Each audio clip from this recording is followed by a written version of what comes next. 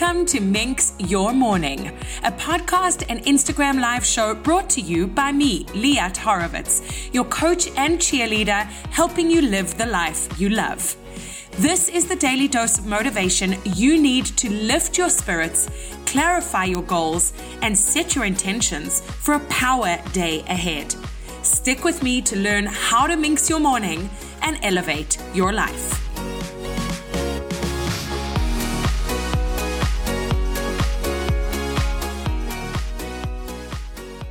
It's my absolute pleasure to introduce you to Marc Champagne. He's a top podcast host as well as the author of a thought-provoking brand new book entitled Personal Socrates. On this episode of Minx Your Morning, Marc explains how just one question can change your life. We delve into how gaining clarity, loving with intention, and asking great questions culminate in mental fitness and success. I really loved this conversation and feel that it couldn't have come at a more timely moment. I hope that you will enjoy it as much as I did. Here we go.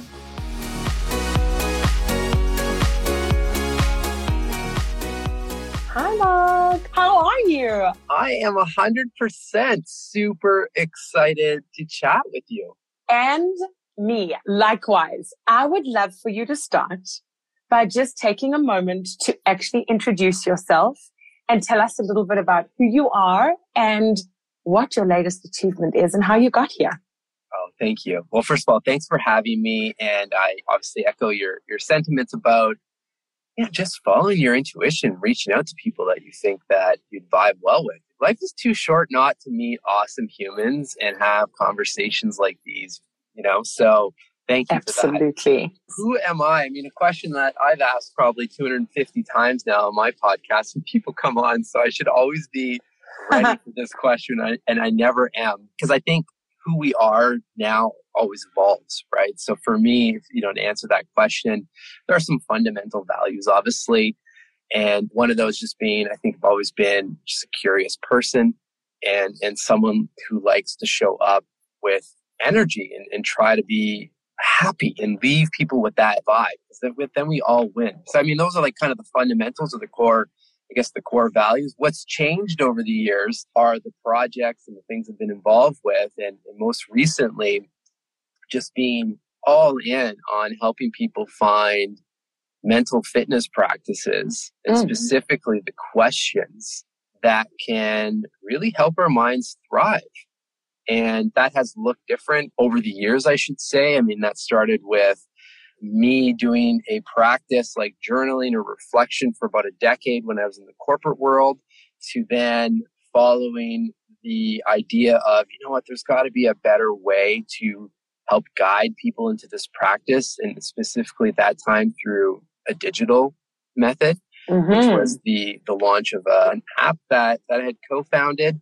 And then now most recently taking that same, it's all the same theme and it's all the same objective of bringing in prompts in these practices and bringing in a relatable narrative from all of these different people to show that we can all do this. And that's the latest. That's the book, Personal Socrates. The fact that you have it in your hands must be just the most surreal and incredible experience. Yes. I remember when the first draft was submitted, my wife was asking me, how do you feel? And I felt grateful and excited, but it didn't really hit until there was an actual physical copy. I remember I printed the stack. I still have the stack of just from the first draft, which is terrible for the environment, but I feel like I had to feel that. And it still didn't really land. It was like, okay, that's interesting. And it looked big because there's, 63,000 words in there. But it was when this arrived, not just because of the accomplishment or feeling the accomplishment of actually writing the book, but also the journey that it took to get to this place, and even finding the publisher, Baron Fig, and producing a book that I've always wanted to experience, in the sense of that the book stays open when you open it at any page. It lays flat, which is Baron Fig, because they have all these lay flat journals. And just that the page quality or the page quality is a little bit higher than what you'd expect. And there's just small little details so that when I got the actual product, it was Wow. It's like it all came together. It's a real experience, it sounds like, reading it. Oh, that's fantastic. So first of all, congratulations. Thank you. When you sent me the information about it, I remember like looking into it and watching the trailer. We're going to talk about that in a little bit, but my interest was piqued because you spoke about this concept of asking yourself questions, and even just one question, if you ask yourself in the right way and you're thoughtful about it, could really change your life. So I want to go back to this concept of asking questions. And how did you have this moment of thinking, oh, this is a concept that I resonate with and actually want to then write a book about? Can we talk about the questions and that part of it, please? Yeah, well, the questions, I mean, I'm a bit obsessed with questions, first and foremost, because we all ask them. I really think like our lives are essentially a series of questions and answers, right? What do we want to do? Where do we want to work? Where do we want to live? Who do we want to be with? Yes. And we ask them, but we don't always give a lot of thought to those questions that we're asking. I'm generalizing, but just day to day. Obviously, big life moments are the situations where we, typically slow down and really start to think about these things. But what I've noticed is that after spending years interviewing just incredible humans from so many different backgrounds, that they take a lot of time to still their mind and ask those type of questions on the regular. Mm-hmm. And for me, when I started my journaling practice about a decade ago, I was just pulling questions that I was coming across through books I was reading or blogs or magazines. And when podcasts started to come out, I was listening for the questions, because the question allows you to pause and take that knowledge and actually make it applicable, usually to your own life or whatever situation you're in. Mm-hmm. So that was the first glimpse into the power of these questions. Then it got real serious real fast after we had started the journaling app Kio, which we did really well with, in the sense that we reached literally 86.9 million people. I was reading about that. I mean, that's going to have to be a whole nother episode. That is fascinating. Thank you. I'm super grateful that happened. And, there are a lot of factors that led to that. But ultimately, unfortunately, the story, doesn't stay on that high, because we had to delete the app. We just financially and mentally couldn't keep it going anymore. There are a ton of reasons, primarily technology and very standard kind of startup reasons for that. But the reason I share that is because when I had to delete the app, I mean, those were the hardest and the darkest moments of my life, because I wasn't just deleting an app, I was deleting my identity for the last 3 years. And I was deleting the vehicle that was keeping me in a space that I knew in my core was the place to be working. I know that these practices and this work, like, this is what lights me up. Mm-hmm. And I just deleted what was supposed to keep me into this. And now, the worst case scenario was always going to be, well, I can just go back to the past industry that I was in. And it just didn't feel aligned anymore, because I had found this, right? Mm. And I definitely slipped into depression. I was definitely going into deep depression. And it wasn't until thinking and slowing down and really dialing into the present moment and some solid gratitude practices to pause the looping narrative, that I realized that any point we're one question away from a completely different life. Because at that moment, I asked myself, what do I want for my life? And that's what pulled me out of that loop. Because without that question, I was asking questions like, how could we fail at such a colossal level? What will my ex-colleagues think? What will my family think? What kind of self-judgment would be there, right? So that other question, which is progressive, pause that long enough to then make a plan. What do I need to speak with? Like, what do I want my days to look like? All of that. That's what actually stimulated the idea of, okay, well, like, it can't stop. Even though the app, didn't work, it worked in so many other facets. I mean, it's the reason I have a podcast. It's the reason you and I are talking. It's the reason why I'm excited about all of this work. And it's the reason that there's a book now about it as well. It is so interesting, because sometimes in life you think you found something, this is it, but you don't know that it's actually just a stepping stone to the next thing. And yes, it's very difficult and oftentimes heartbreaking when that thing has to dissolve or come to an end, or you break up with someone, whatever it is. Yeah. but you don't know what's waiting around the corner. And so this is where I was so intrigued by your story, because as a coach and as a curious fellow human like you, questions are my jam. Like that is like everything to me. And so the minute I read that line, you are just one question away from a completely different life. I was like, that is so powerful, because it's so true. Yeah. Because the thing is, people don't generally stop to really ask themselves these big questions that actually could change everything. It's big in the sense of, one question can lead us to a different path or a different life. But then there's also one question can literally change your mood in an instant on the daily, right? If you think of if you're, feeling down, or you woke up not feeling great, or whatever the situation is, just pausing and asking a question like, what can I celebrate about my life? Who can I celebrate in my life immediately? Like, you can't be upset and fearful and scared and all of that and grateful at the same time. We're never in those two states at the same time. So again, this is where I'm so biased with questions, because yes, and I've seen it happen. You can completely change your life. And I've seen a question save someone's life as well, multiple times, just through the interviews. But in the moment, like right now, today, within 5 minutes from now, like, we can use these questions to completely change the outlook or the outcome of today.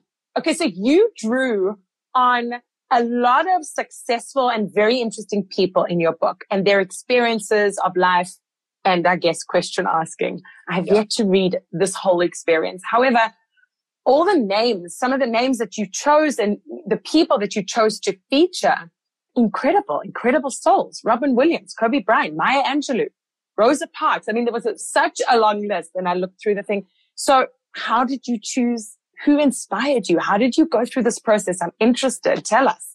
Yeah, well, thank you for asking. I mean, at first, the idea was I've got definitely a list of people that I've interviewed over the last 3 years that, it's over 200 people now. So there's no shortage of stunning humans.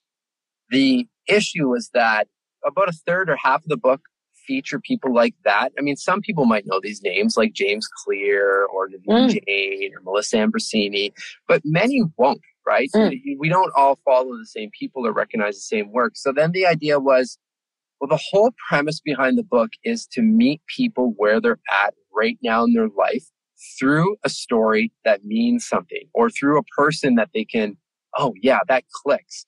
So then the idea was, well, how can I find legends of the past that no matter who you are, you're going to recognize the name. So that's where a lot of these names came from. And then it went into a process of trying to figure out, okay, well, let's make sure there's a diverse group of people that have done very different work in their lives. So again, it's not just the meditation instructor or coach or the yoga instructor that are doing these practices. It's the strategist, the painter like Picasso, or Jane Austen in terms of a literature icon, right? That we can all learn from their story and their work through the lens of mental fitness. Not all of the questions are directly from them specifically, but more so the prompts were inspired by how they thought and some of their work, right? Like Picasso is a great example that I actually got so much out of just doing the research and writing the profile, because it caused me to stop and think of my life in a different way. Because through the research, what I found out was that Picasso went through all these different phases in his work. He's got the blue phase of his paintings. He's got the rose phase. The blue phase was when his best friend committed suicide, so he was depressed. So you'll see a lot of that work. People are kind of looking down. The colors are muted and a little bit darker. And some of those paintings are masterpieces, right? That they still obviously hang in museums today. And then there's a complete opposite phase, which is the rose phase, when he met his wife and fell in love and the colors start to bloom, for example, right? Wow. And the realization of going through that research and seeing all this information was all of our lives are kind of like that. Like, we go through these different phases, and what makes Picasso is that it's his whole body of work. It's not just the one phase, right? So how can we look at our lives from that perspective? and thinking about what has happened before. If I had to put a color to the last 5 years of my life, what would that color be? Was it red? Was it blue, green? And what would that mean? And it's just all to get to clarity. Yes. Clarity of where we've come from, where we're going, and deciding, this loops into Jane Austen's profile, but deciding how we want to write the next chapters of our life and our work and who's going to be in that book, right?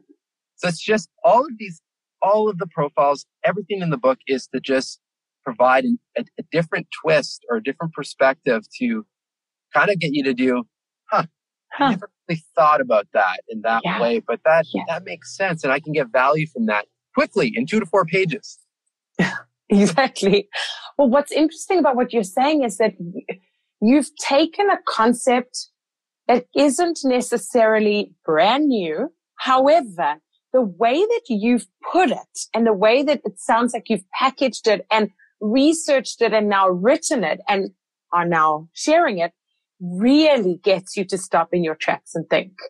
And I think that is truly brilliant, to be honest. And I'm like, now I'm just like itching to get more into it because there's a lot of, especially on social media, and if you're looking for it, if you're open to it, a lot of people sharing stuff about personal development, personal growth, mental health, and so on.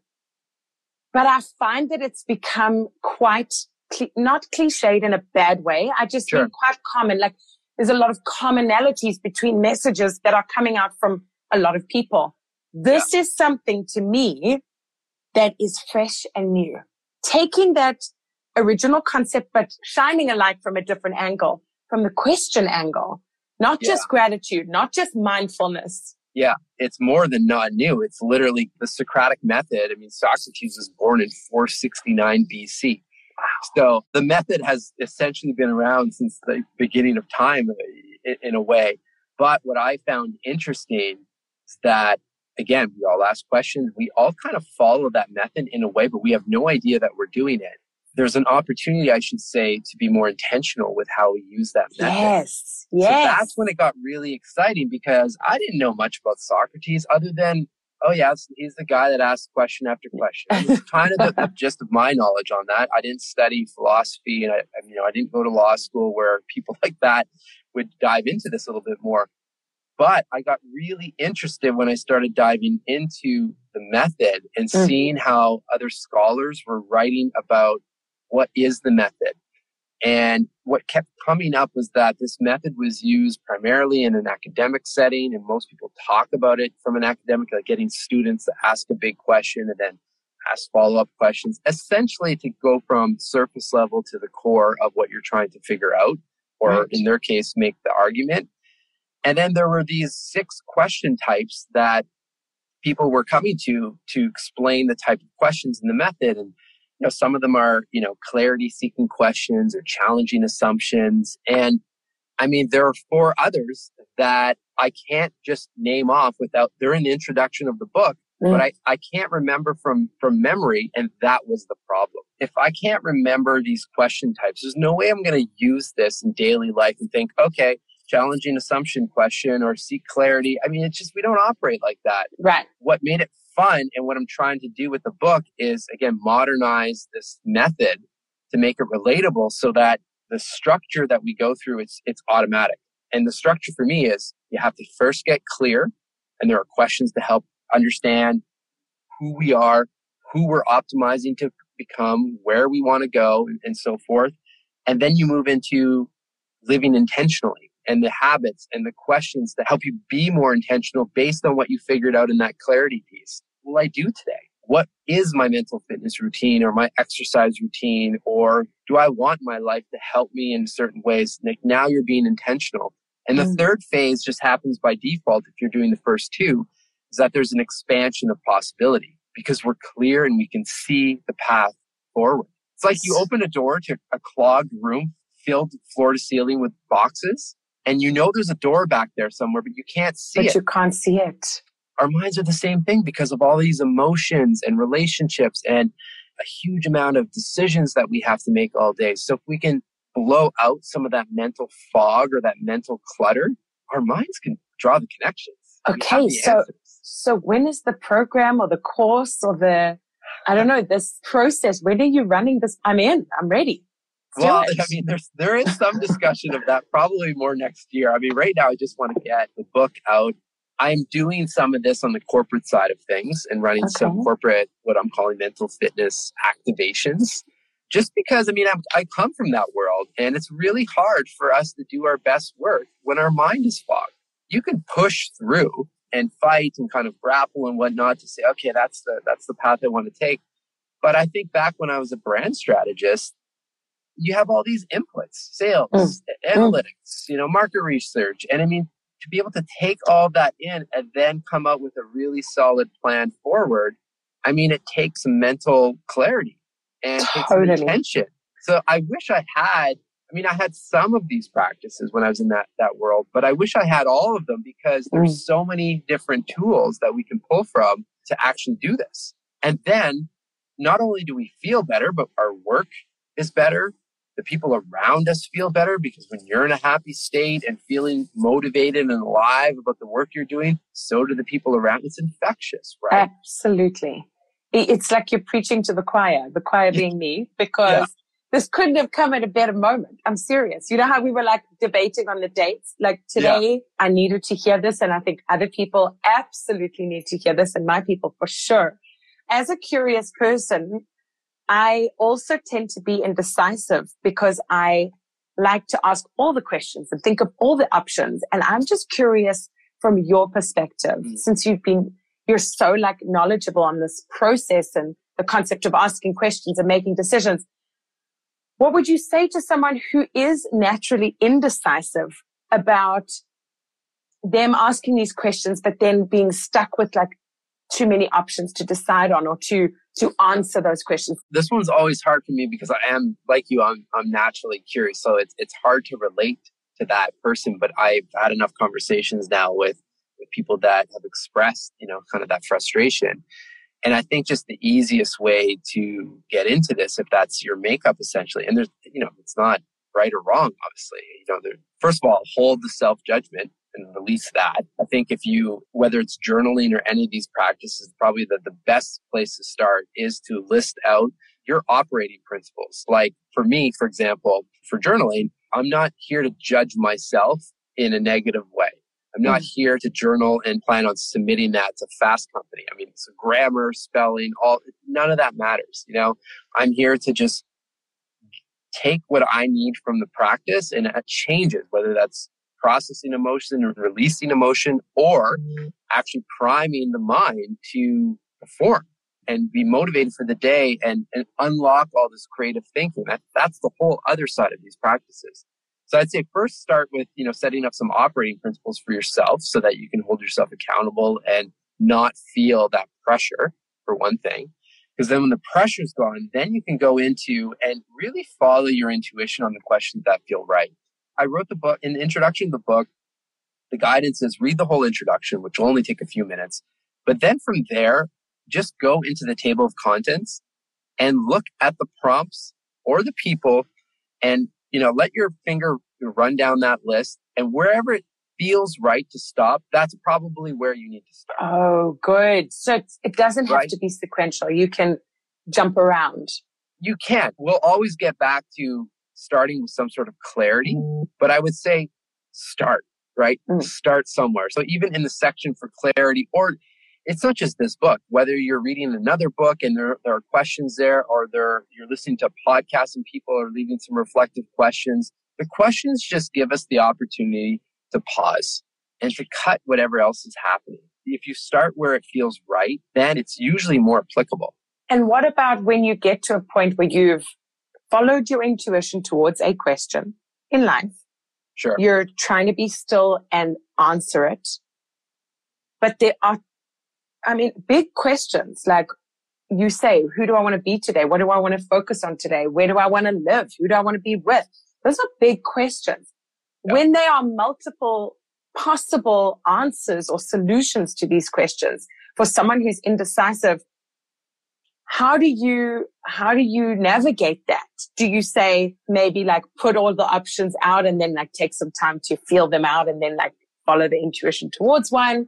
do you have any advice as to how to navigate indecision in general, I think is what I'm asking. Yeah. So that's when, starting with the idea of getting clear first is helpful, because what you're suggesting is that then after the clarity piece is the acting or thinking or making decisions with intention, which could be all over the place if you don't know what you're trying to push forward, for example, or flow with.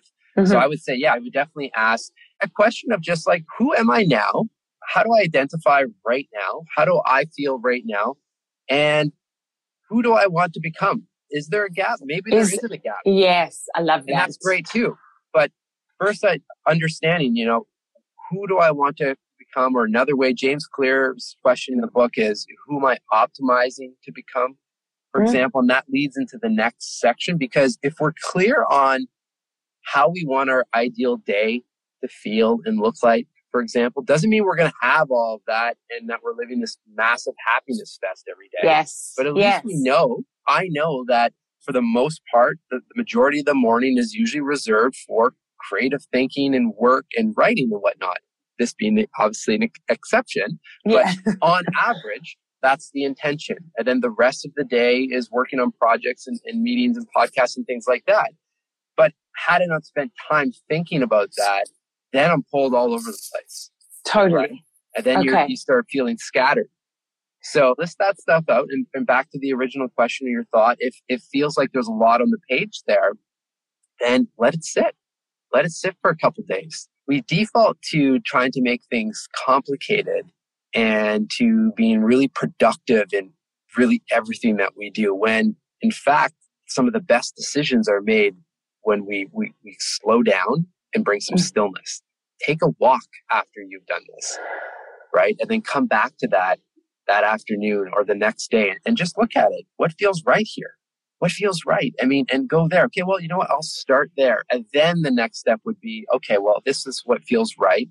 Then what's the next step to start that? What has just like jumped out at me as a bit of an aha moment is the question, what feels right? Yeah, we're always up here in our heads. Oh my gosh, so up here. And I mean, I'm just speaking from a very personal perspective. The children back at school and the activities and post-lockdown and working and building a business and renovating. And like, there's just so much going on that you get stuck in the practicality and the rush and the expectation of every day. Yeah. That question is just pretty mind-blowing. I'll never forget, and what comes to mind as you're saying this is that I remember interviewing a billionaire entrepreneur by the name of Naveen Jain. And he's in the book as well, and just such a stunning human. He's running a space company. I think he's the only private company licensed by the US government to land on the moon. He's running a health company where the vision is to make chronic disease a choice and not just something that happens. So like big businesses in the sense that it has, a ton of opportunity to affect a lot of people.